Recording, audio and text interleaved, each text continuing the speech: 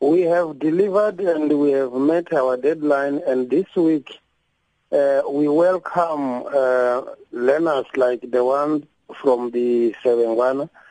Particularly the teachers and the principal are the ones who have got to do this, just to alert us if there is shortage of this or that. We requested all these schools to contact their circuit offices, and then we get to fix it, to close the gaps if they are there. So doesn't your process actually show you which schools still haven't collected their stationery so that you can follow up and make sure that it is collected? It does, but the challenge is that there are schools that at the beginning of the year, when they admit, you find that they have admitted more numbers than what they have submitted when the submission time closed. And there are also some schools that haven't submitted on time.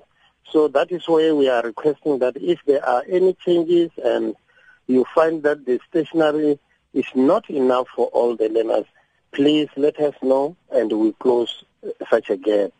So, Dr. Rasila, regarding this particular school that our listener was writing about, what is the exact situation there? Is it a matter of the teachers needing to collect the stationery?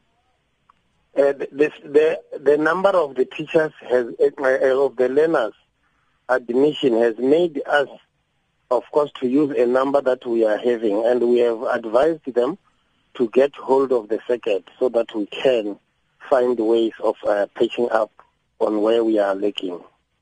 So when can we expect full completion of delivery across the province? Surely this week there mustn't be any other school that is remaining behind, or any other learner, in fact.